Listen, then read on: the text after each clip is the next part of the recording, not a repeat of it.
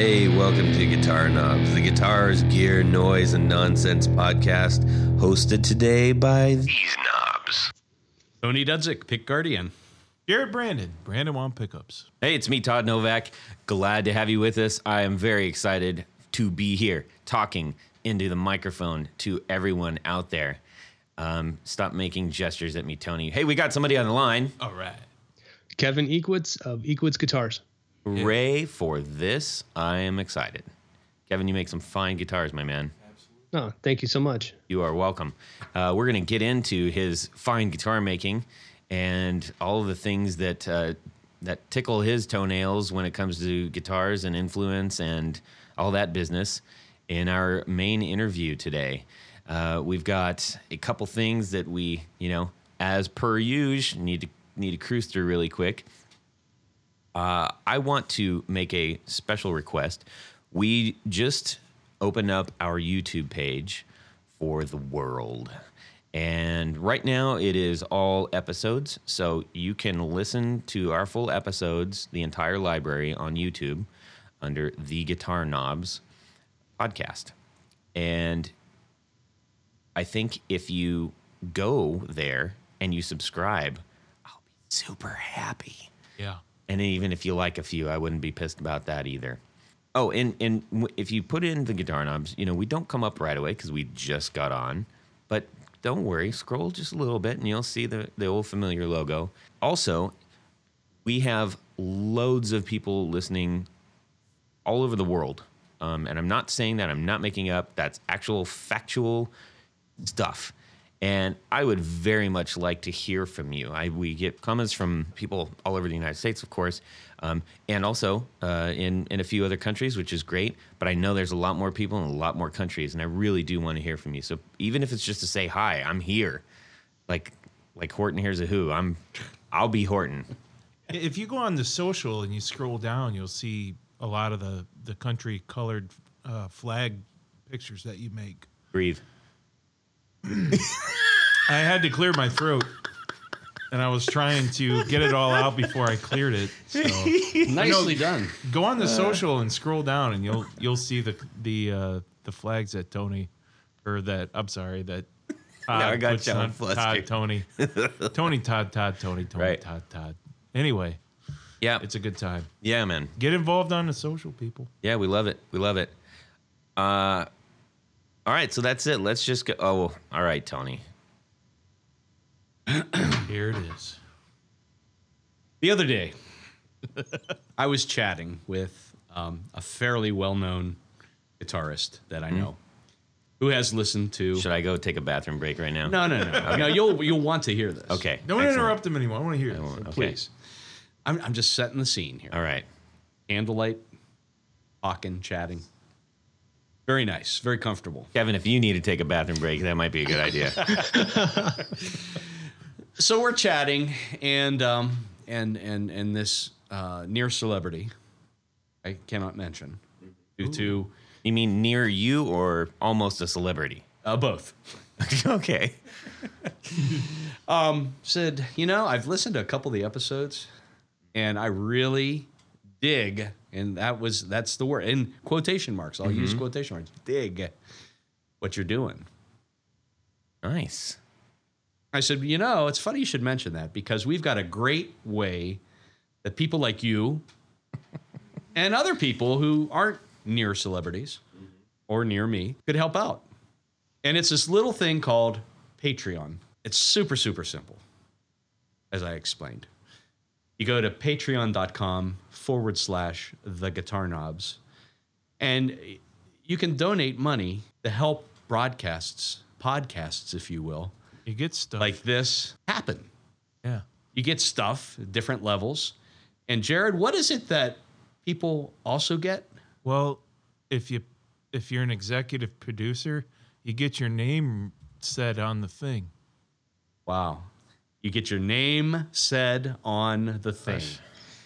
So just imagine your name being said on the thing. On the Guitar Knobs So podcast. anyhow, we take there's all levels. You can go there and explore on Patreon. Do what you can. It lets us know that you appreciate us, the things that we do. We really enjoy Was doing it Earl this. Slick? What's that? Was it Earl Slick? I'm not telling. It was Earl Cannot Slick, tell. wasn't it? I don't know. I can't tell. I cannot reveal all my sources. So anyhow, help as you can. Get some really cool stuff, different levels. Yeah. Get your name read on the thing. And it's really cool. And it lets us know you are listening and love what we're doing. Again, that's patreon.com/The Guitar Knobs. And I'm starting to memorize the names that are read every episode too. So Is that you're using your flannel like a little blankie right now? Is that? it kind of looks like one too. I like it. It makes me feel comfortable. If I have gotten a lot of comments on the latest episode. I did the Nana Boo Boo song. Oh my gosh, hilarious! Kevin, are you still there, my friend? Yes, sir. Oh, thank goodness. all right. He hasn't given up yet. Tony, good job, buddy. Thank you. I tried to keep it brief and yet Yes, personal. keep your briefs on. I liked it. All right, what are we doing in the world today? In the guitar world, in the world of guitar, Kevin, let's hear from you, man. Sure. Well, my projects are in batches. So right now I'm working on 4 guitars, and they're all in the finish stage. So I've been doing a lot of wet sanding right now. After the wet sanding, I hit it, one more final coat, and then buff them out, go on to assembly. Nice. Let me ask you this. Have you ever launched a guitar on a buffer? If I had a pedestal buffer, it probably would happen. Yeah. Okay. It's quite a feeling. I feel like You should. yeah. I think if nothing else, you should buy a pedestal buffer just for that. Yeah. Somebody once called it a rapid guitar relocation device. I like it. That's hilarious. And for those who don't know what a pedestal buffer is, and are about to,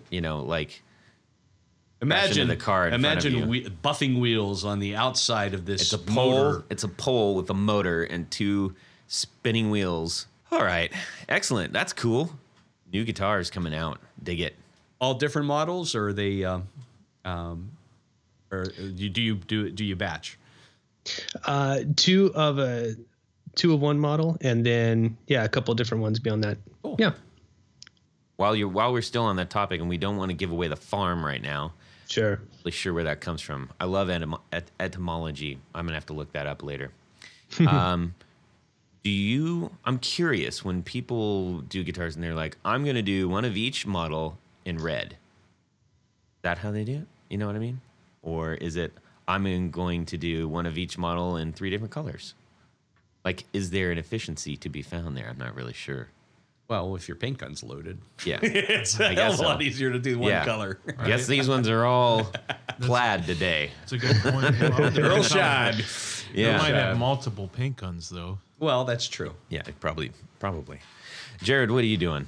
Well, 2 weeks ago, we went to Chicago. We went to that guitar show, guitar thing, the swap, and a good buddy of mine that was a table next to me named Todd told me, Jared, you got to get one of those pedal boards over there. Oh my gosh, it's a steal. I'm like, yeah, well, and then you were like, Reluctant. What are you talking about? Get the thing. It's inexpensive. Are you crazy if you don't? So I got the pedal board. And I will let me interrupt just briefly, because Todd does truly enjoy spending other people's money. I really do. Well, you know what? I took a chance. I said, yeah, what the hell? Anyway, I bought the pedal board, and right now I'm trying to decide exactly what pedals I want on this thing. Mm-hmm. And then That was a giant pedal board, as I it's remember. pretty daggone big. They would hold that Morley and one other, probably. That's why I told him. So I got several amps in my basement, and some of them have pedals for the amps. It's a temple board, by the way. Like, just so we can clarify, it's a temple board, and it's I think it's a 30-inch. Yeah, It's big. It's huge. It's big. $50. Yeah. My friends came over the other day and said, "What'd you give for this?" I said, $50. What? That's a steal. So you're really good about it, man. So thank you, Todd. You're welcome. I try to help people out. So I'm trying to figure out exactly what pedals I want to put on this thing. So How about all of your pedals? Because they'll fit. the small ones, yeah, but Maybe you should get an amp board. right. Well, all these pedals, I have all these other pedals that are to my amps, and like, do I put those on the board? I should probably end up selling you my my One Spot 7 too. Oh, you got the 12, didn't you? Yeah. Oh, I got never plenty. mind. Okay. So yeah, one of these days I'll have Todd over at the place, or Tony or whoever's, probably Todd because he's a pedal. You're a pedal maniac, man. I love them. I'll help you, or I'll have love you it. help me set this thing up, man. Yeah, man. We're looking forward I to think that. I'm going to come over next week. Excellent. Awesome. Good news. Tony, I am here. yes. What have you been up to this week, my friend? Well, this week was it was interesting. We had to go up to Kalamazoo, Michigan. You have visions of Paul Harvey dancing in your head, don't you? All the time. Page 2. We went up. It was under. We had to go. Didn't have to go. We went for you to say. We went to a friend of ours' memorial service in Kalamazoo. Uh-oh. So while we were there, I said, I'm gonna check out what's left of the Gibson factory. Part of it is now Heritage Guitars, and I was somewhat dismayed, but enticed by the concept. I was looking for a Of giant Heritage Guitars? No. Oh, Just the factory. yeah. The landmark was this 70-foot smokestack that said Gibson Right. in white bricks on the way down. Right. Well, when I got to the factory burn all on their Parsons seconds. Street, it just said ON. Right. So I said, It was just years ago they took that down, right? well, maybe a year ago. Yeah. So the story goes, there's the landlord that owns that property was concerned that the thing was going to topple over, yeah. and they were just going to tear it down. Well, another group got together, and it was called Save the Stack, Kalamazoo.com, and they're actually raising money to rebuild. First, they had to take it down, and then they're rebuilding the smokestack again. Did they actually raise that money? I think they're probably better than halfway there. I did check it out there. They really didn't say what their progress is. They had enough to put the O and the N on. I tell you what, I am a bricklayer by trade. I would love to go up there and ask him if I can lay a couple brick on that stack. That would be pretty cool. I'm curious. Like, I get it. Like, it says Gibson. Right. But now it's the Heritage place. Correct. And Gibson is now leaving their Memphis home. Yes. So I'm just curious. I'm not knocking anybody's sentimentality. I'm a sentimental fool. But it'd be cheaper. But I'm trying to figure out, like, that's a lot of money to put up, to re-erect a monument to a company that left. Yeah. I don't understand But- that And I personally. totally get that. And when you texted me that, I said, that really does kind of make sense. It's not a knock on anybody's, like, I get it. Like, I get why people want things around. I really do. I'm just trying to sort it out in my head. It's cheaper to say, have it say Gibson than Heritage. Well, the other thing that really disappointed me, in addition to only seeing an O and an N on the smokestack, is the building itself is in just horrible condition. I mean, broken windows, and there's so much history in that that happened there. I mean, that Gibson moved there in the early 1900s, probably turn of the century, and it ran it really through the 80s. Yep.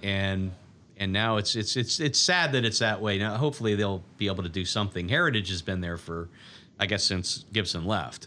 We just saw a Heritage for the first time. I saw a Heritage for the first time at the gear swap. Oh yeah. A woman came up and wanted to. The Les Pauli one. Yeah, so she brought that up and showed it to us, and it was a super nice guitar. They're great instruments. Yeah, I saw they're an wonderful. ES335 style Heritage at a wedding I went to. Yeah. Kevin, have you handled any Equitzes or anything? I mean, Every day. He makes them. Never touched one. No, I don't know. I hear they're okay. yeah. Have you handled any Heritages? Nothing that rings a bell. No. Okay. I might have. I've played a couple. They're a Les Paul one similar to that. Some of the jazz boxes that they make are just incredible. Yeah.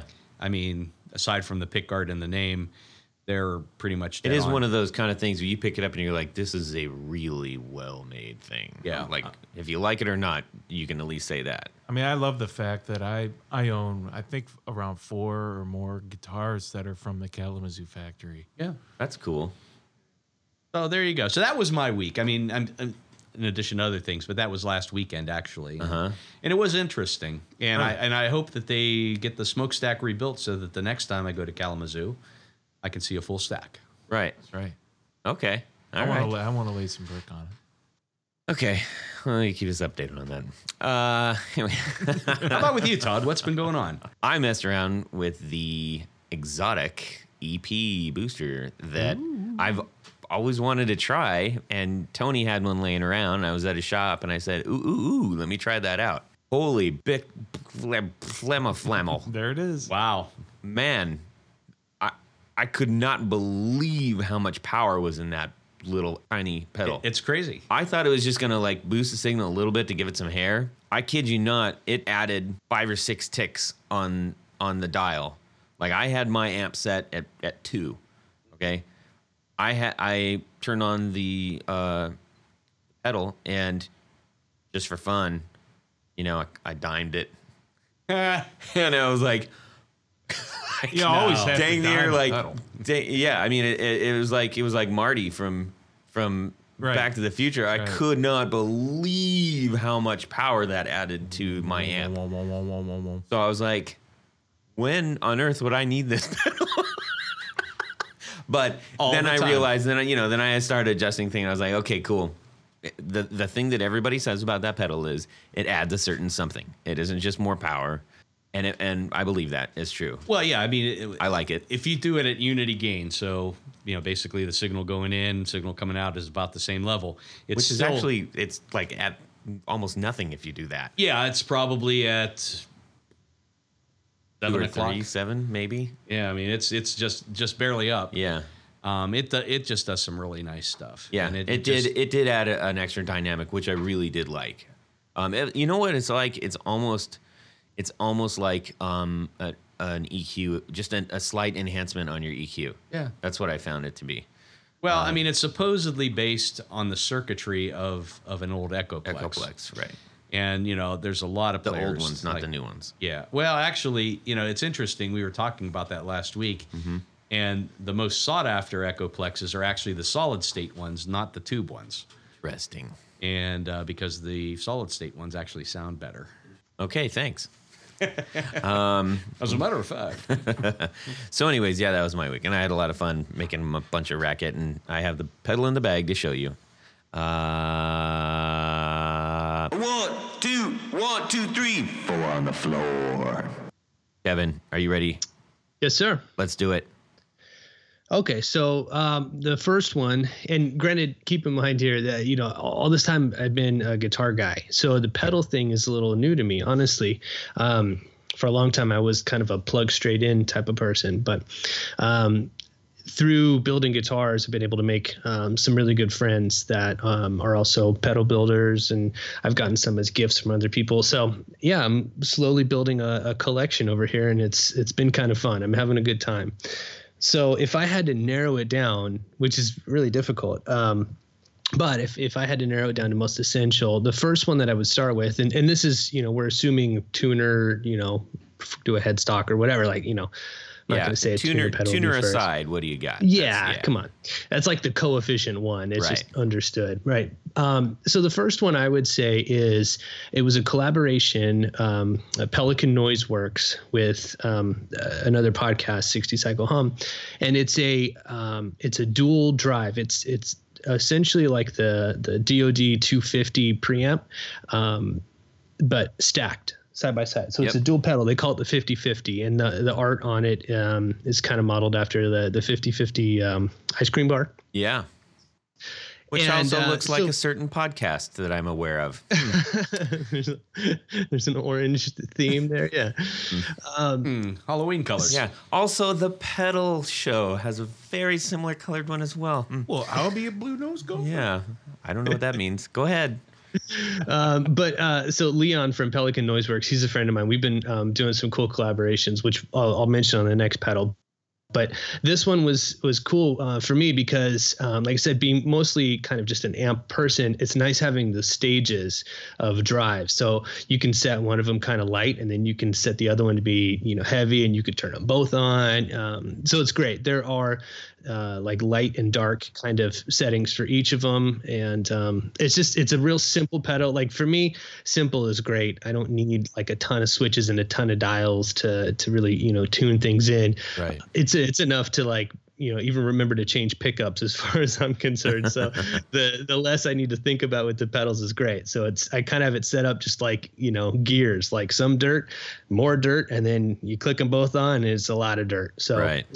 That's been a lot of fun, and that's like a real like definite go-to for me. The next one is also from Pelican Noiseworks, and are you all familiar with the Pelotar? Oh yeah. Okay, so he and myself and another friend of ours, we had collaborated on a project of building a guitar with a fuzz circuit built into it.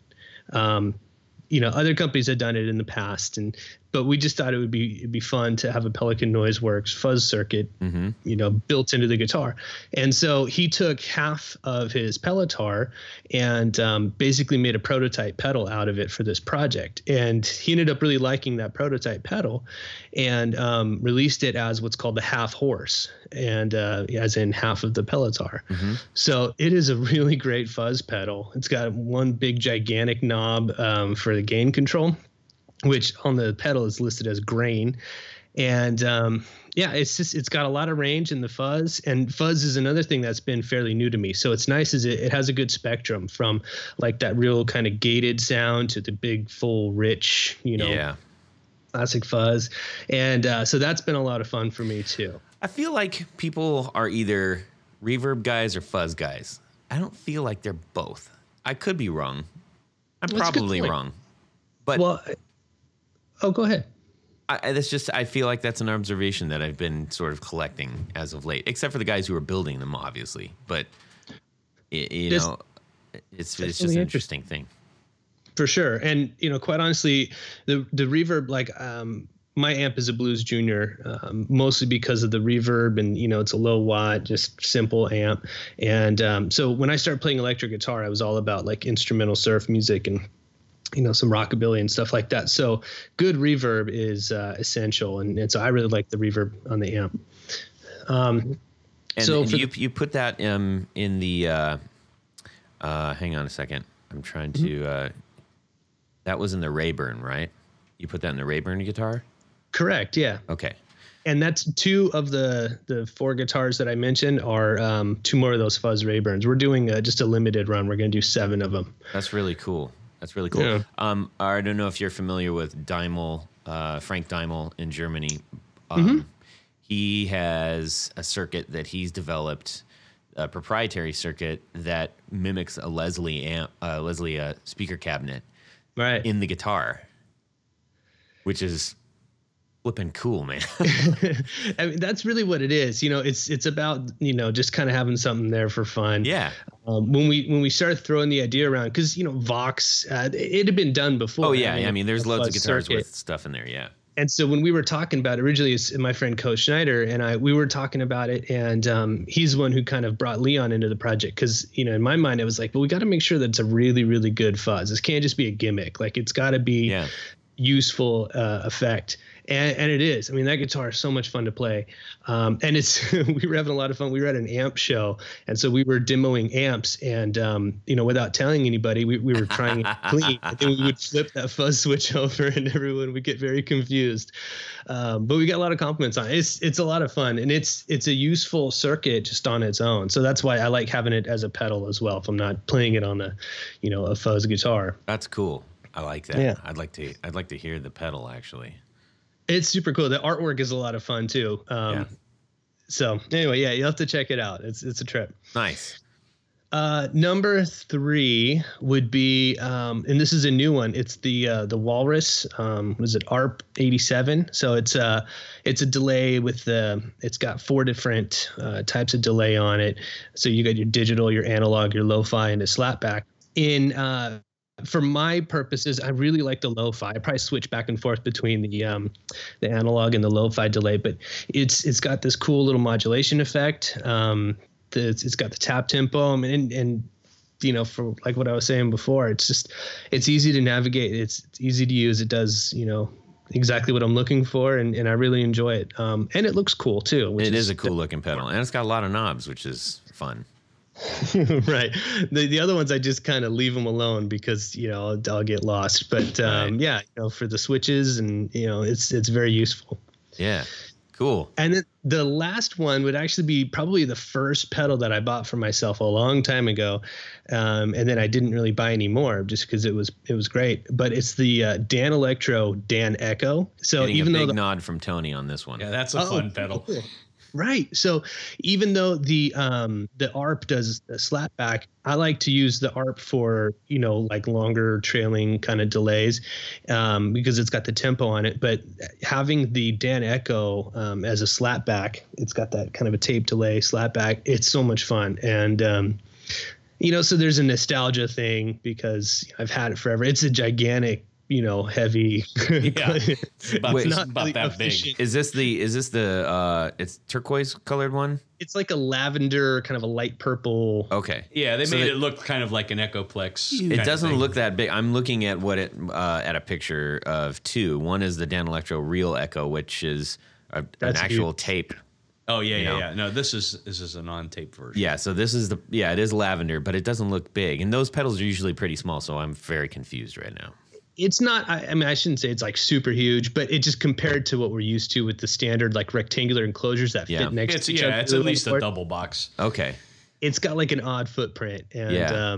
So this was probably before the days of the big pedal boards and all this kind of stuff. Right. I mean, this is when I was just getting into, so all I had was that. I would just plug that into my my Blues Junior, and I was happy. So yeah, that would be my 4 on the floor. Nice. Here it is. That's a colorful board. I don't necessarily mean visually, but it's just a lot of the Dano and pedal visual. is visually. Yeah, you got an orange pedal, colorful. a purple pedal, a black pedal, and a what is it? White? Wait. Anyways, it matters not. That's a good board. I support that what board. color would it be if you took all the colors and mixed them all Brown. together? Great. Dark muddy black. Okay, cool. Well, thanks for sharing that with us, man. Sure. Let's talk right now about why the heck you're on the show. Yeah. Your guitars obviously caught our eyes, so we said, let's check this stuff out. That's why you're here, and Cool. You make good stuff from everything I understand. In all transparency, I have not actually played your guitars. That's fair. And you know, I don't know how many about do you do a year, you think? I average about 5 to 6. Yeah. So that's probably why. Yeah. Just send one here real quick. Yeah, no, don't do that. It'll get messed up in the mail, and then Jared can't pay for it. So, Buddy. but yeah, I mean, we really were taken by your. You said that, you know, simple is a big thing with you, and Right. I think you obviously have that carries over in your design. So we would just want to hear a little bit about how you got started. We don't need to go into like, you know, I was born and you know, Yeah. don't have to go that far. But just tell me real quick, the first time you heard or you got kind of hooked on like, oh, that's a guitar sound. Well, do you remember what that was? Yeah, actually, as a child during the early 80s, guitars were bright colored. They were pointy. You know, they were these cool, like space age weapon looking, you know, things. And the music videos and the fog machines, and the, you know, the electric guitar was just so darn cool. I mean, it's always been cool, but you know, in that era for me, it was fascinating. And for whatever reason, there was this one obscure store in this local mall, and it must have been a consignment store or a pawn shop. I don't know, but I was really young. But I remember whenever we went past it, I'd beg my mom to let me go in there and just look at all the guitars on the walls, and yeah, there was something about it just fascinated me. And at one time, because, you know, I knew I wasn't allowed to touch them, but at one time no one was looking, and I dragged my finger across the strings of one of them, hoping it would just go, like I pictured, and it was just this like sterile, just ring, nothing. And, so that kind of started it. But, I think my fascination of them was really rooted in coming from a very musical family. So my dad's a drummer. My brother he's a guitar player, so he's a little bit older than me. So he got into guitar first when he was in like junior high or so. So that was part of our family, was playing music and just enjoying music. My parents took us to lots of concerts, and so that was our thing. And so my dad has guitars too. My brother has guitars, and changing strings, doing that kind of stuff was really fun for me. It was kind of a chore to them, I guess, but I really enjoyed the maintenance and the process. And, I've done a few little things like placing the tuners on one of them and all that. So by the time I hit college, I was studying art. And, I was really into music and all this kind of stuff. And there was this one moment in a class where we had to talk about like our artist statement, and of course I hadn't prepared for any of this at all. I was just winging it. And the moment hit me, like right before I had to go up and, present to the class my, my vision as an artist, I just said, I just build guitars. I like art. I like music. And why not? And so I told the whole class that was what I was going to do. And the response was really positive. People, thought that was kind of cool. And so coming out of that class that day, I was like, well, okay, maybe that's something worth checking out. So you did it for the girls. Not so much. I mean, at the time, I was dating who's now my wife, and so I had a full-time job. I knew that as soon as I was done with school, I wanted to get married. So that was kind of a delay. Like we were just kind of getting set up that way. So for those years in between, I was doing a lot of research on how guitars were made, and trying to kind of plan my next steps. We didn't have a lot of space, didn't have really the money to work with, so I was just forced to kind of dream about it for a while. And so fast forward, I started with a parts caster, that I just assembled. It was a Strat that I assembled from modular pieces, which I think is a testament to the design of a Stratocaster. All the hardware, the body, the neck, they all came from different places, and quite honestly, it all came together, and it's a very playable instrument. I still have it, and it's a fun guitar to play. Best design in the world. That's There's something to be said for that, and being a design student, you learn to appreciate these things. You were a design student? Right. Yeah. Graphic design. Too. Nice. Yeah. Right. So we actually have kind of a freaky amount in common so far. We're both on the internet right now. We both went to art school. We're both into music. We're both from Orange County. Weird. Yeah. Yeah. Okay. So that's now you're finishing each other's sentences. Maybe twins separated at birth. Yeah. So where's my guitar? Okay. So let me ask you this. You were talking about seeing those early guitars and stuff. What were the first, I guess, attractions, maybe brand wise or model wise? I know you just mentioned the Strat, but the brand wise, like what was kind of like really pulling you in at that time? Well, yeah, I mean, my exposure was really to what we call especially the boutique builders, what we refer to like the big three, So Sure. like getting the catalogs and the guitar magazines, everything was about Gibson and Fender, Paul Reed Smith at the time. And what happened, like because I'm actually a drummer, because my dad's a drummer, so I grew up playing the drums. My brother was so good at guitar that it pushed me into playing the drums. So I was fascinated with guitars, but I played the drums. But once I started playing guitar, because it's a lot more portable than a drum set, I really got into like guys like Brian Setzer. So his like Gretsch, like that hollow body, oh man, that was, just a beautiful, design like that really intrigued me. Oh, sure. Yeah. So stuff like that. Also, I got into, like I was saying with the pedals, instrumental surf. So kind of seeing some of the, you see more of the Fender catalog there. So those were the types of guitars that really caught my eye. And I think kind of, like you were talking about. Like that's what I gravitated towards. So the George Lynch Tiger model. That's Well, that's the thing is, having an appreciation of those. And I knew what BC Rich were and, Sure. the Kramers at the time, I thought those were cool. But like the type of music that my brother was into was a lot more of the technical, really fast kind of stuff. And my direction ended up being more like rockabilly, instrumental surf, and then like sloppy blues, and so those were the guitars that I was more drawn to. But like I said, I still appreciated all of them. Yeah. Floppy Blues, that's half of Tony's middle name. That's my new band And the name. other one ain't blues, let me tell you. Okay, great. Now you got your influences. You are starting down the guitar path. Right. How did you develop into the quality that you are doing now? Well, like I said, it started with parts casters and the curiosity. Like my first guitar, part of me was hoping that I would fail just so that I could get it out of my head and be like, okay, I'm done with this. I tried it. It didn't work out. Move on. Try something else. But unfortunately, it worked out, and I was just chomping at the bit to do the next one.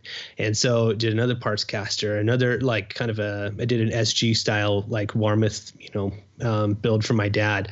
And I just wanted more. And each time, you're thinking about taking it up a notch. Like, okay, what's the next step here? Doing the finish myself, doing cutting the body myself. And, so each project was kind of, a matter of, taking on part of the build, like buying the materials instead of buying the prefabricated part. And so once it got to where I was making the necks and slotting the fretboards and, doing all that kind of stuff, building the bodies, doing the finish on like Strat and Tele and even some like double cutaway Les Paul style builds. That was when I was also getting more like networked and more associated with other guitar builders. And a lot of them encouraged me to kind of start finding my own path, because when it came down to it, there are a lot of people out there. Like, let's take the Telecaster, for example, another great design. There are a lot of people out there making Telecasters, and no criticism to them. They've got it down. Like they're doing a great job. They're beautiful. And there's no need for more of them out there. And so one guy that I was talking to, he actually worked at reverb.com. It was at one of the NAMM shows, and we were just chatting, and he said, so what would you build for yourself then if you could just, make something that you wanted? Mm-hmm. And the first thing I designed was the my Ashford model. So I took a kind of an offset, like a Jazzmaster type of shape, and then just freehand drew on a piece of plexiglass. Like I redrew some of the lines, and I took some cues from like the like a 335 and like some Gibson lines, some Fender lines, and I knew that I wanted a beautiful guitar, man. By the way, that kind of caught my eye as well when I was searching through your products. Yeah, so I wanted an offset waist, but I didn't want the back end to be offset because I wanted to try with a tailpiece and stuff. So, kind of redrawing the lines and all that. And it became this really fun build, the first one, because it was very organic. Like I deliberately didn't use templates for too much of it. I tried to freehand like route a lot of the stuff. For a long time, I called it the freehand guitar before I came up with the names. And so that was getting some attention, some really good feedback. Some of the other builders that I talked to, they gave me, they recognized it and gave me some encouragement. And from there, I kind of decided, well, 3 is good. 3 is like a nice solid, keep your menu, like, Todd, you're from, Southern California, the whole in and out thing. It's like, right. There are 3 things on the menu. Essentially, there's a whole hidden menu, but really when it comes down to it, there's beauty in the simplicity of your options. So I want the Ashford animal style. That's what we're talking about. There you go. Exactly. Mm-hmm. So it's a matter of, focusing it down, because also as a custom builder, you get kind of all crazy requests. People like, oh, I want to be like this color and this shape, and I want you to recreate this. And it's hard to turn that down if you don't have like some set principles. And like, right. well, here's where I'm coming from. Right. So that was when I developed the other shapes, specifically, to kind of fit different categories. So that's the Rayburn was kind of taken from what I liked about the Telly or like the Epiphone Wilshire, like some of these kind of themes, like visual themes. And also my belief is that, we're conditioned to really appreciate a lot of these, familiar lines. Yeah. So it was a matter of trying to come up with like a nice, no neck angle plank style, like, something that could fit in a Telly case type of guitar that's got, base model is like a single pickup, like just real stripped down and simplified. That's what the Rayburn is supposed to be. And then the one in the middle is the De Vera. And so for that, I really wanted to kind of fuse what I loved about like, surf guitars and blues guitars and stuff. So that's got that offset shape. I believe it's pronounced the De Vera. Yeah. I love doing that to me. Please go on. Just like sorry, you said. I'm a doofus. Sorry. So anyway, that's the one that like is great with a Bigsby and that's actually kind of a longer body guitar, right. from what it looks like in the images that I've seen too. Right.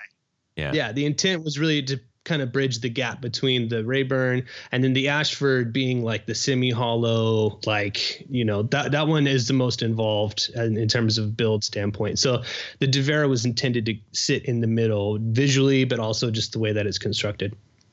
Cool. In terms of finishes, what kind of, what are you using a lacquer or are you using poly or? Right. At the moment, I'm doing lacquer. I've been experimenting with some water-based lacquer. I've had mixed results with that, but I'm trying not to give up on it. I really want to make that work because trying to deal with nitro is, there's a lot that's challenging with it in terms of, just the fumes and the volatility and the cleanup and all that kind of stuff. The problem is it's just such a beautiful finish in the end. So right now, lacquer is the nitro lacquer is what works, but I'd like to find something that is water based, easier cleanup, less toxic, and all that. Are you using the old school lacquer or the newer lacquer with the plasticizer and all that kind of thing? Oh, I see what you're saying. Yeah, it's right now I'm using Balin's nitrocellulose lacquer. I'm not sure how. It's probably not that old school. It's the stuff that you order nowadays. Yeah, it's what's available.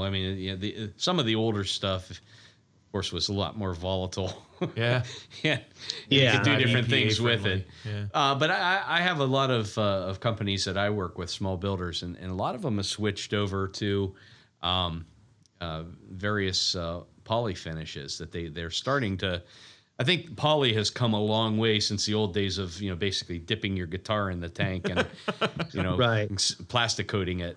Like Doug Cower, he's been a good friend in the industry, and he's helped me out a lot as like a mentor. He does these really great it's like UV cured finishes in their poly, so it goes on really thin. It's not quite like that super chunky plastic look, but it's a very durable, very beautiful finish. But he's set up for that. He's got the booth and the UV oven or whatever they call it. It's just there's a lot that goes to that process, and more so efficient, I imagine, on a turnaround too. If you're once UV, a poly finish sets up, you basically take it into sanding really and buffing, and you're done. Yeah. So the challenge has been like, making it available to my customers, giving them the option. Quite honestly, almost everybody asks for the nitro finish. I've been trying to push like, hey, would you like me to? We can go poly on this. We can go nitro, and so far everybody's asked for the nitro. Yeah. Yeah. That seems to, I don't think that's unusual, because I think a lot of people, whether it's in their heads that, it's got to have a nitro finish or whatever. I prefer nitro finish. Well, the wood has to breathe, man. Come on. The wood has to breathe. You can't suffocate the wood. Plastic. Right. As far as your builds go, I'm curious. Your first one was the Ashford, which that's a pretty ambitious design. Yeah. It looks the beauty of it, in my opinion, and here's where we're gonna do our Wonder Twin Powers connecting on design, is that it doesn't look complicated, but Cool. that's a carved top, the hollow, semi-hollow. That ain't easy. Right. And it's not quite as involved as like a traditional arch top, with the steam bent sides and the kerfing and all of that. The body of it was really taken as a solid, piece of mahogany that I kind of hollowed out the sides, but I left the center solid. And then I took a maple top and carved the top of it.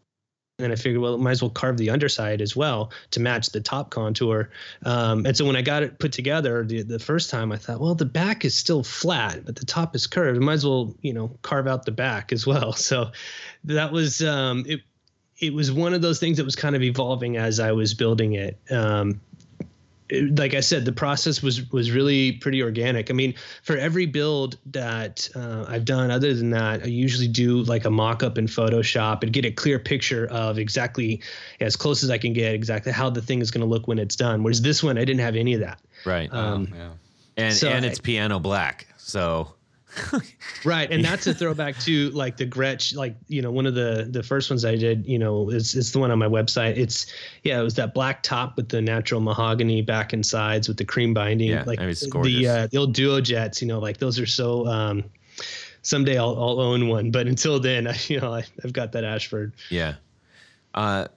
As far as your headstock, I know that is something that a lot of luthiers really struggle with. Yeah, definitely. An ownable headstock is really what you end up owning. That's your trademark for the most part. So walk us through that. Sure. Exercise. No, you're absolutely right. And it's one of those things that it very much identifies the guitar. Even if you can't read the name on the headstock, you're going to know it by the silhouette. So for a long time, I'd experimented with some 6-in-line headstocks, but I couldn't get past, the stuff that I liked had already been done. And the hard part is you move some lines, you change the points around, and it's like you think you got something original, and sure enough, you see someone has already done it. So the hard part was not like deliberately copying someone else. It was unintentionally copying someone else. Like it was really challenging, just for me at least. Whereas the 3x3 thing, that shape was just, one of several little things I was sketching out, and I liked it on paper. And so I started working with it and started getting some good feedback. So that kind of became the thing. And all three of them are slightly different. When I do a Rayburn, it's a little narrower version of that, up to the Ashford, which is bigger and wider to kind of match the larger body style. But yeah, going forward, that's the headstock that I'm using on all of them. Oh, interesting. Yeah. That's it's a very simple design, and I love the painted back too. I'm a fan of that. Thanks. The old Stinger look. Yeah. Right. Yeah. Nice detail with that going right down the neck too. Very classy. Yeah, one of my most prized guitars was a gift. It's a Gretsch Tennessee Rose, and on the neck, it's got that laminated center stripe in there. So when I started doing necks and talking to other builders, they were talking about the benefits of laminating it, the neck, because I had been doing some like one-piece necks. I do a scarf joint for the headstock, but as far as like laterally down the neck, like laminating two pieces together, and I thought, well, while I'm at it, I might as well put this nice black veneer between there and have this great pinstripe. And there's a benefit to the construction side of it because you've got a center line that is a permanent part of the neck. So when you're trying to align the scarf joint for the headstock, and what I'm talking about there is to get an 11-degree angle for the headstock to tilt back, actually cut that piece off at 11 degrees, flip it around, and glue it back on. Mm-hmm. So to line up those two pieces on both sides, like the front and the back of the neck, also when it meets the body, like making sure that the center line is continuously running through the body on the front and on the back of the guitar, it's a lot easier when you have that on there, or in there, I should say. And then when you're shaping the neck, like there were times where, you draw a center line, but you're taking wood away and you sand it off and it's like redraw the center line. And so it's nice when it's just built in. So, and it looks cool too, I think. So, yeah. What kind of hardware do you normally use? Normally on like the Rayburns, I'm a big fan of this cut telly bridge. So for the most part, I've been using a Wilkinson. It's got brass saddles, and it's nice because you can string it through the top. Again, the Rayburn was all about simplicity, and I've done some kind of telly style builds where it strings through the body, but that's more holes to drill. It's more to like deal with when you're doing the finish on the back because you got the ferrules, to account for. Right. So on that one, I really wanted the back to just be nothing. There's no plate, it's just where the screws mount for the neck. So I had also taken a tour at one point through the Finner Custom Shop, and one of the builders there was telling me how much he prefers the string through the top because of tonal properties and all that. In my case, it's more convenience. So that bridge I really prefer. I think there's an argument as equally heated with the string through body as to tone wood. There are those arguments out there that are just like, okay, top three: tone wood, string through body, and capacitors. Yep. All completely I negligible. Had neck joint to that too. Yeah. True. How about as far as tuning machines and things like that? What do you I like? was going to ask that. Oh, Go ahead and ask it, Jared. Go ahead, Jared. What about the tuners? For the fixed bridge, I really like the look of the Clouson, kind of the vintage like oval style knob. Yeah. The headstock, it goes well with. I've done some Grover shapes. Also the kind of the Gibson style, like the tulips, look really cool with it. Yeah, the pearloid tulips. Yeah. Right. So if it's got a Bigsby on it, I like to do locking tuners if I can. So I try to get the vintage looking locking style tuners. The kind that they you feed the string through the hole on the stem or whatever you call that, and right. then when you start to tune, there's like an inner shaft that pinches that string right there, right? That just locks it. Correct. Yeah. Yeah. So like the aesthetic, I still want to keep to some of the classic forms. And if it's got some modern function, that's great. But if the function can exist like at a more hidden level, that makes me real happy. Yeah. When I first saw those, I was impressed how hidden that function actually was. I don't like them. I'll just say it. I don't like them. Do you like them? I hate locking tuners. You just hate locking tuners? I hate them. I've taken them off 2 guitars, but only because I'm at my familiar. They were gigging guitars. I'm like, I know it in theory. That's stupid because it makes more sense for gigging guitar. Really, for a string change, yeah, it does. I understand that, but I was also like, look, if I'm futzing around with this on stage, I don't even want to deal with it. I've always had better luck with locking tuners, I guess. I don't know. I wouldn't. I would probably actually, in retrospect, I would consider putting those on my my telly, the one I use for the Johnny Clash stuff, because I usually end up bringing a second guitar because I'm like I can't change this. I don't because I don't have a guitar tech. I thought you said you were going to hire me to be a guitar tech. Hey, give me 7 minutes. I'm going to change this string. So back to the locking tuners. Because, let's. I've stated my case, but do you find with a Bigsby especially that there are some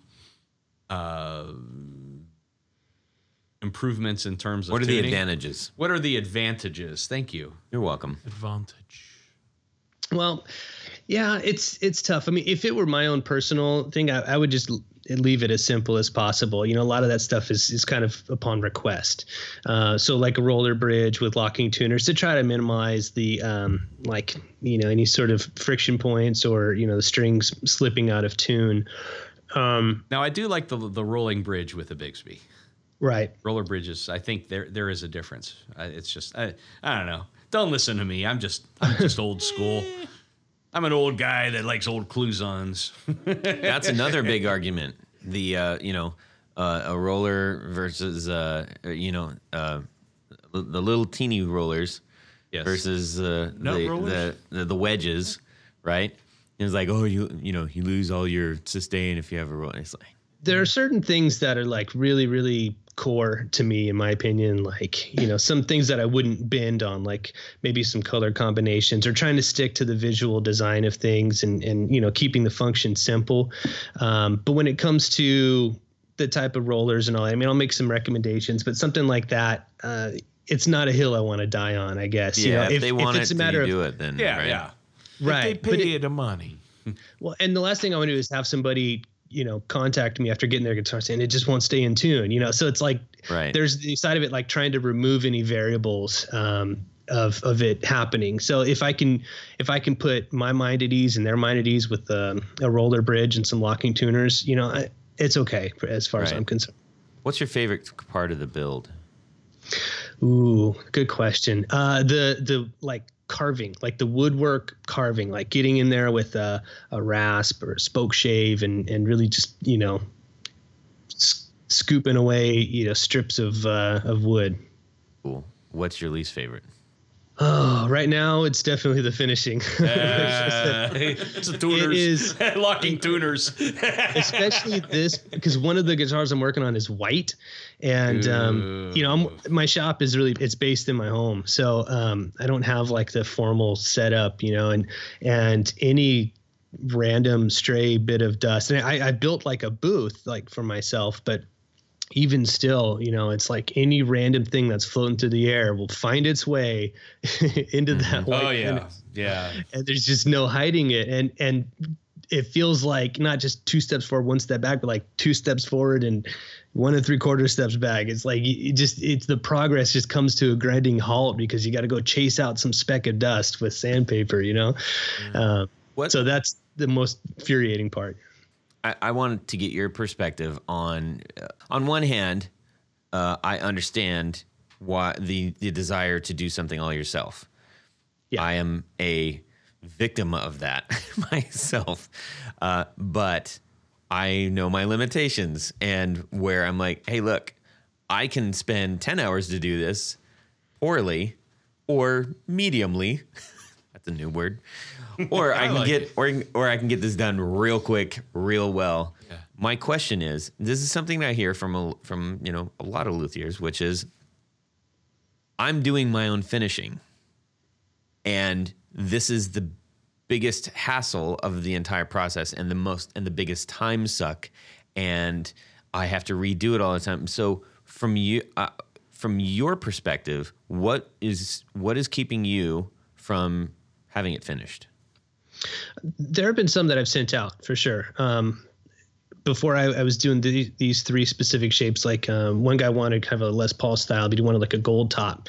And so that went out to a guy that does like automotive finishes, and he did a great job. He'd done guitars too in the past. This wasn't like his first guitar, but so that was great. The problem with that though is it took an extra like 3 months just for that step in the process. So because it's time off of my queue, it's also time added onto theirs. So it kind of depends on whom I'm sending it to. But in my mind, it's about setting realistic expectations up front, like coming from the kind of the freelance graphic design realm.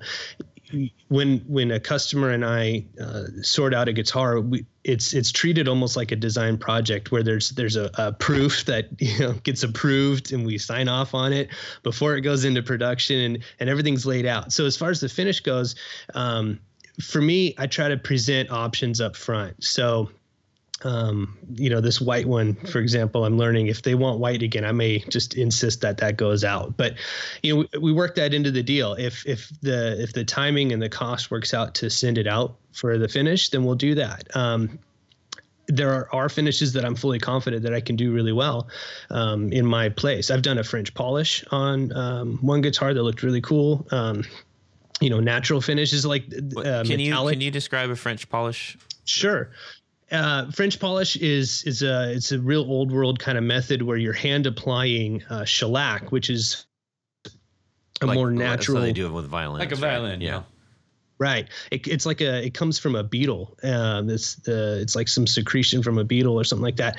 But you apply it like by hand with a rag in these small, tight little figure eights, and you just slowly build up the finish by applying it by hand over and over. But it looks fantastic. I mean, it's really beautiful. And, you talk about a thin finish with a nice luster to it.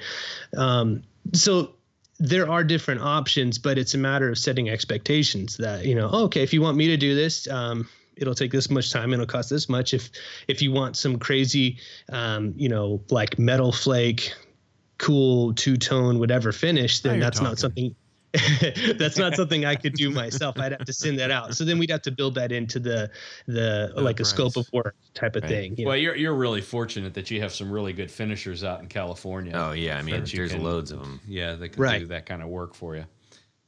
Here in Ohio, not so much. The entire city of Anaheim is basically auto painters and finishers. Right. and surrounding areas. Isn't that where Earl Scheib is from? No, that's not knocking it. I'm from there. I can say that. I will say that the some of the best guitar finishers that I know have their roots in painting cars. Yeah, I mean that's without a doubt. Yeah. Yeah, the guy I have work done for me, he matches paint that people want through car colors, and he uses car colors. So he has a few auto shops on call. So I think a lot of good finishers have relationships with auto shops. Well, that's how we got a lot of the colors like Pelham Blue and Shoreline Gold. Those were all automotive colors back in the day. Oh, absolutely, yeah. So moving forward, so you've got this down to, how many years have you been, I guess, solidly doing this? The last maybe 2 years is when I really developed like the Equitz Guitars brand. I did the 3 designs and, went forward with that more full force. It's not a full-time job at this point, but that was when I really locked in. But I had been building the parts casters and all that for several years before that. Are you seeing evolution in your future? Asking the 8 ball. In terms of what, like? Just what, like, are you gonna stay with this, or are you gonna evolve your designs or get new ones, or? Sure. Yeah, there are a few designs that I'm sitting on. I just don't want to get too far ahead of things right now. Sure. The pace right now is very nice. Once I'm done with this batch, there's another batch ahead of it, and I've kind of closed the orders, so to speak, until that batch is done. That was something that I learned kind of the hard way. Instead of working on them all like longitudinally, it was to batch them together in groups. So when somebody inquires, if they need to wait, I have to ask them to, this is great. Let's work on the design. Let's get the concept together, and then I'll start on it as soon as I'm done with this batch that I'm at now. Right. So in terms of evolution, like it would be great to scale up, like the yield, like to be able to do more per batch, but not so much that, anything has to suffer or that they take longer because I'm doing, 5 at a time instead of 3 or 4. So yeah, in that sense, it's a matter of like, I guess, like slow and steady, progress. But I'm not trying to really hit the gas and go super crazy. Right. There's a base prototype that I'm working on right now that's based off of the Devera model.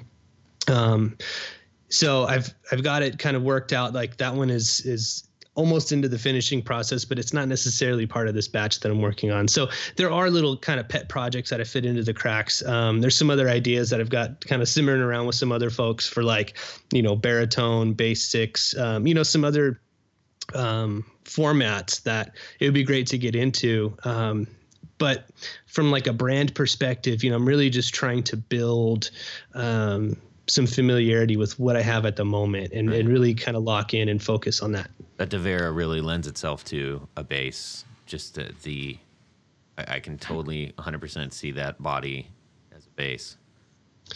Yeah, it's a lot of fun. I'm really excited. The prototype is really proof of concept for the guy that I've been working with. That he wanted a pretty elaborate bass, and so we settled on a more simplified model. And he was like, "Well, I'd like to see it and try it first." And I said, "Yeah, so would I." So building that out, looking forward to be done with that. I'm really gonna have fun with that bass, I think. That's cool. That's cool. Okay, so here's the maybe the funnest question you get to answer.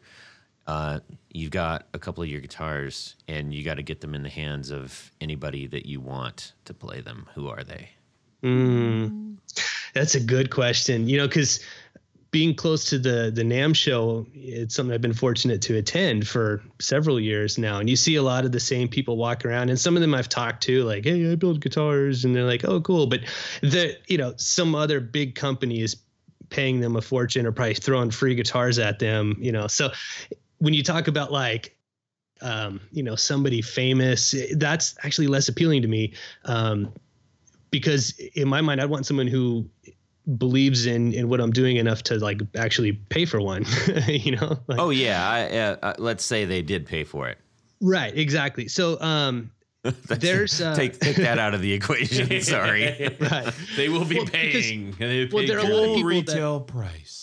There are a lot of people that I talk to that, if you could just get some famous person to play them, it would be this and that. And it's like, yeah, that's not really what I'm interested in. So they're like, some studio musicians or things like that would be great.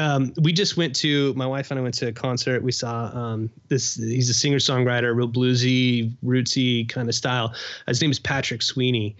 I've been following his music for a long time. I really enjoy it. And so watching him play, I was standing there going, oh man, if I could put one of my guitars in his hands, like, the type of music he's singing and playing, just kind of, it's like you got that itch in your ear that like only someone will scratch it the right way. And that, his style was really in line with, what I enjoy. So Which model?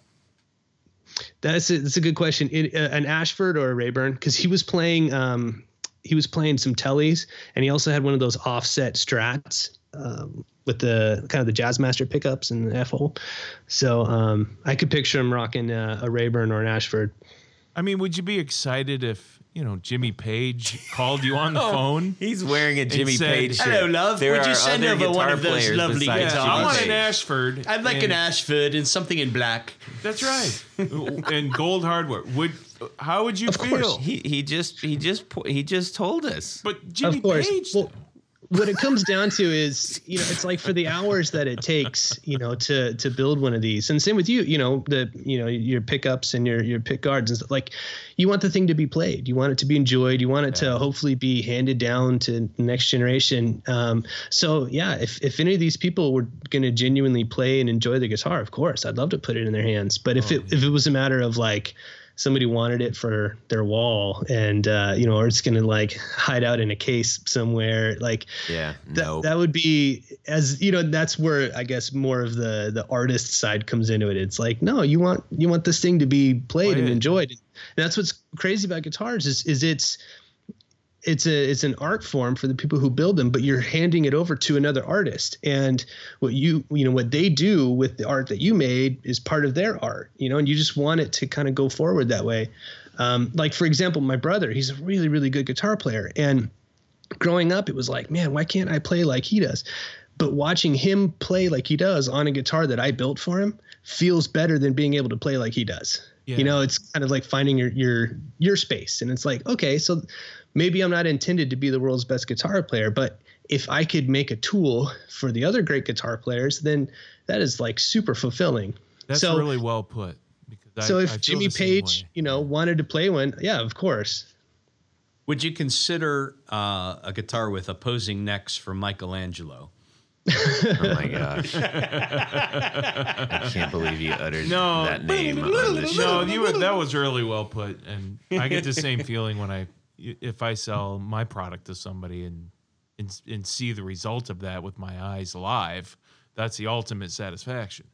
Right. Yeah. Cool, man. Well, thank you so much for sharing, your world with us. Of course.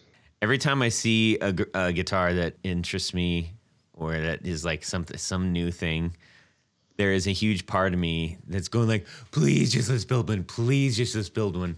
And then I'm just like, you know what?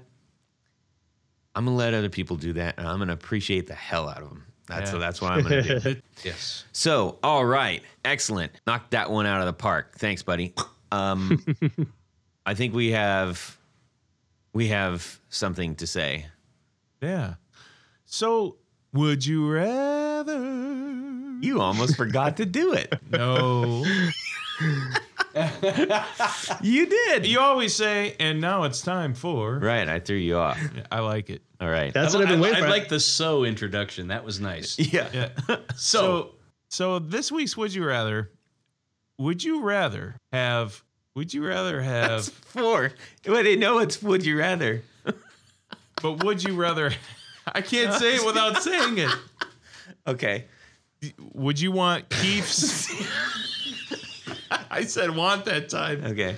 Okay, Keith's Telecaster with the big E's missing, right?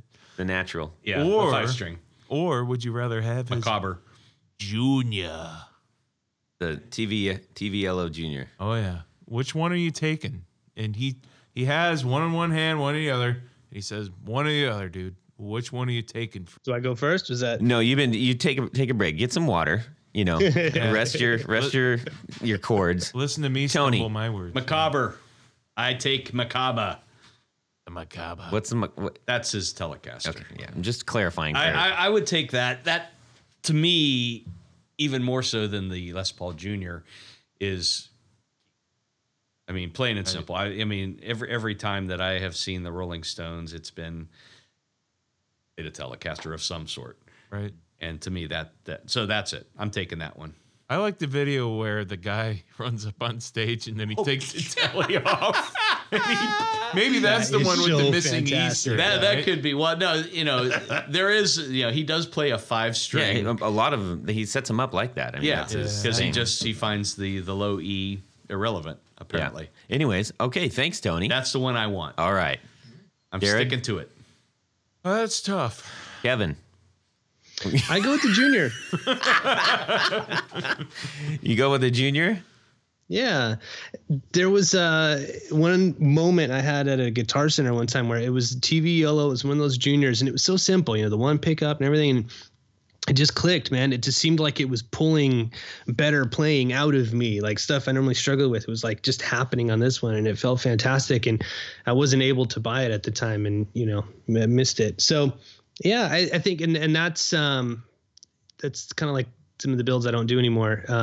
So yeah, that style, that shape that's part of that simplicity. I'd It's go that route. reminiscent of one of your designs too. I mean, it seems like. Yeah, it's in there. Yeah, for sure. Okay, can I go now? Yeah. All right. Now, it's tough because I'm going to give the Junior credit because I like the neck profiles on those 50s Juniors. However, I am going to take the telly and I'm going to fix the low E on it. I'm going to have it fixed. Sacrilege, man. Why you We'll can't? just Do do you it. know a place that could do that kind of work? Nobody would. I think up Right. in Akron.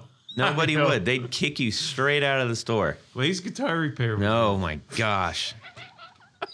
No, Dan wouldn't do it. He'd say, "Are you nuts?" Don't Seriously, touch it. Don't touch it. I'm collecting. I'm going to start collecting. Yeah. Okay. What about you, Todd? What do you think? Yeah. what Which would we- you See, take? okay, it's hard because I really love, as Kevin was saying, the simplicity of it, of the Junior. I really do. I am more a fan of the cutaway, the double cut. And I love playing my telly, and I love playing it like a 2x4. It's a blunt, and I play it like a blunt instrument. And I feel like he does too. He's got a little bit of extra. He's his own finesse that he puts on it, but he plays in a primal way, and I love that. And so I gotta go with the telly for sure. All right. Yeah. And Primal. he'll use it as a baseball bat to keep people. Yeah, off don't go. stage. Yeah. Do not approach Keith on stage. All righty. Well, we made it through, everybody. I mean, we didn't make it through everybody, but we made it through, comma. Punctuation is everything, right? Yeah, exactly. Don't forget your commas. I just need to call out a few people who have been helping us out quite a bit. Get their name right on. Yep, our executive producers, Tom Barazin, Martin Cliff, David Wolfson, Matt Brammer, Carlos Mancha, Pete Marshall, Derek Fitzer, and Robin Smith. Thank you guys so much for your support. Thank you. It means a lot to us. And if you would like to become an executive producer and Get your name right on the thing. head over to patreon.com/the Guitar Knobs and find out how. So, thank you so much, Kevin. We appreciate your time. We appreciate your artistic vision and your effort and the passion that you put into your product. And hopefully we'll cross one. We'll maybe get to pick one of those up someday. Where can we find them at, Kev? Well, right now I'm just dealing direct, and but like I mentioned, my friend Co Schneider, he's put together this cool road show. He lives in the San Diego area, and it's called the One Day Show because within a 1 day's drive radius of San Diego, he loads up a van with all kinds of boutique guitars and effects and all that kind of stuff, and drives out to some like predetermined like rehearsal studios he's done. It just kind of sets up like a pop-up boutique. So usually I have at least one or two of my guitars with him. I had a few out at the NAMM show in another booth, just kind of as demo guitars. So we'll see if I can line that up again this year. Are you guys coming out to NAMM? I may be going out in January. Maybe. I will not. But Okay. Hopefully we're going to try to get out to the Nashville one. What's your website? Yeehaw. My website is equitzguitars.com. Where can they find you socially? Socially is at Equitz Guitars, EQUITZ. Cool. Excellent. All righty. Hey, fellas, where can we find you guys? Well, if you guys need some pickup work done or a custom set of pickups, find me at BrandonWoundPickups.com. Common spelling. Email Jared. What does that mean? Common spelling. BRANDONWOUND. We're not at Oxford, bro. PICKUPS. Rounded wounds? .com. All right. Excellent. And you're on your Reverb shop, yes? Yes. Yes. Brandon Wound Pickups on Reverb. Yeah, we're gonna bolster that a little bit, aren't we? We're gonna get some more pickups up there. Yep. And Tony? Thursdays or Fridays, I'm usually here. Our Knobs episode. So you Yes. can find me here. You can find you here. Excellent. if you physically want to find me. At the Guitar Knobs. But if you would like to, you can visit my website, hickguardian.com. Socially, hickguardian1 on both Instagram, Facebook. My gosh.